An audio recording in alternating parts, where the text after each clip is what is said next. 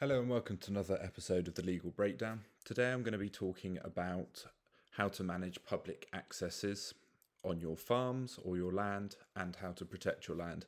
It's not just farms that have public access rights. Some private houses also have such rights across gardens if they're large, or across alleyways, maybe behind your properties, as it just seems to be the way that footpaths have run around your property. Since the lockdown and since the pandemic has gone forward, many people have embraced walking. However, it has thrown up a number of issues for access and trespass for landowners and tenants.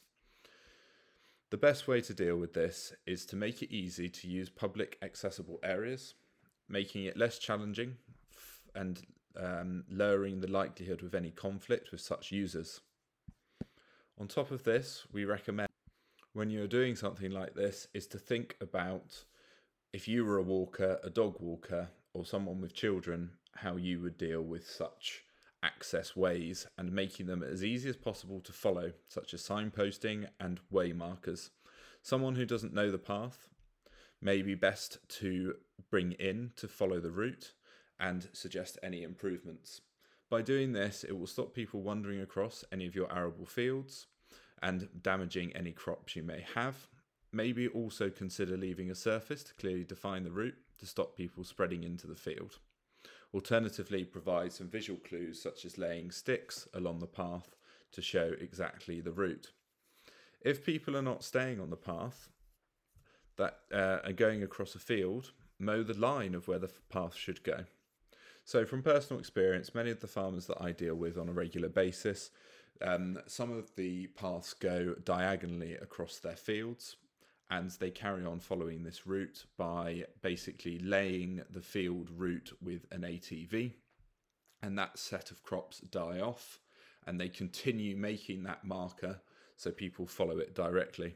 I have seen it personally where people go around the edge of the field rather than following that route when it starts off because they're not sure if that is the right route to follow. This is when the crops have started very low.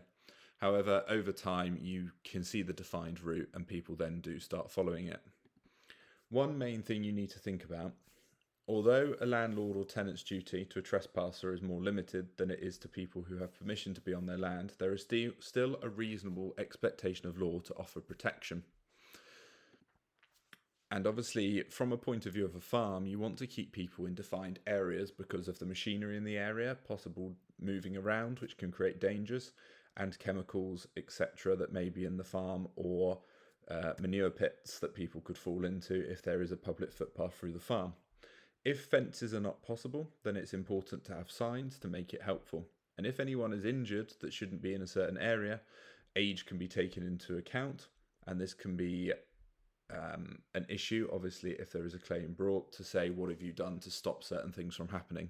So make sure you do everything you can to stop any trespassing taking place and make it clear, no matter what age of the trespasser may be, and make sure you can defend yourself on what actions you've taken and why you've taken them or haven't taken them.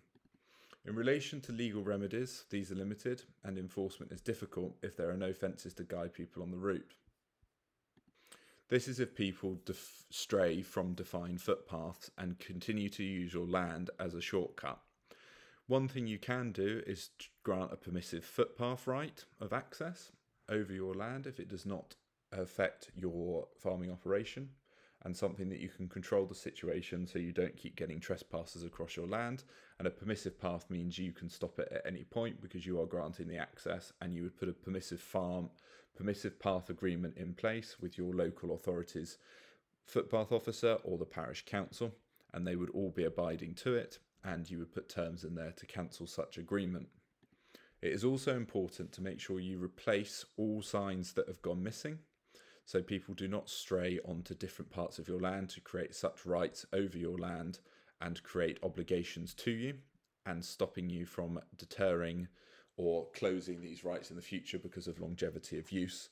We had one case where someone owned a private land with water access, and because they hadn't closed the gate to this access, they created public rights and stopped. And when they did actually want to stop the public access, they could not do so because such gate hadn't been closed for many, many years. If they'd have closed that gate every night or dictated what times people could come down there, they would have had more control of what access rights they could have been given. But because they'd done nothing to implement any access rights, they lost the ability to stop public access, even though it was private land. Going back to the permissive footpath obligations, under Section 31 of the 1980 Highway Act, landowners are protected against rights of way claims if plans with public rights of way are marked on them are deposited with the local authority. This stops the clock from ticking on the time period in which a new route can be created. So it's important to make sure you do this. Also, by 2026, rights that are not registered will lose their rights necessarily, and I will talk about that in another podcast later. One other thing that I certainly hadn't considered until recently, and possibly some of my clients haven't, which I will advise them, is adding unregistered vehicles such as quad bikes, scrap tractors, diggers to their motor fleet insurance policies, and also adding vehicles that are under farm registration, not requiring MOTs because they're used within a certain radius of the farm. Because farm policies do not necessarily pick up the liability for injuries to third parties on their land or damage to the property. So make sure, depending on which route you take in the insurance, make sure you do get this covered. I can put you in touch with specialist insurers if you require. In 2014, there was an incident in Europe, which there was an accident where a person was hit by a tractor and trailer while working on a building.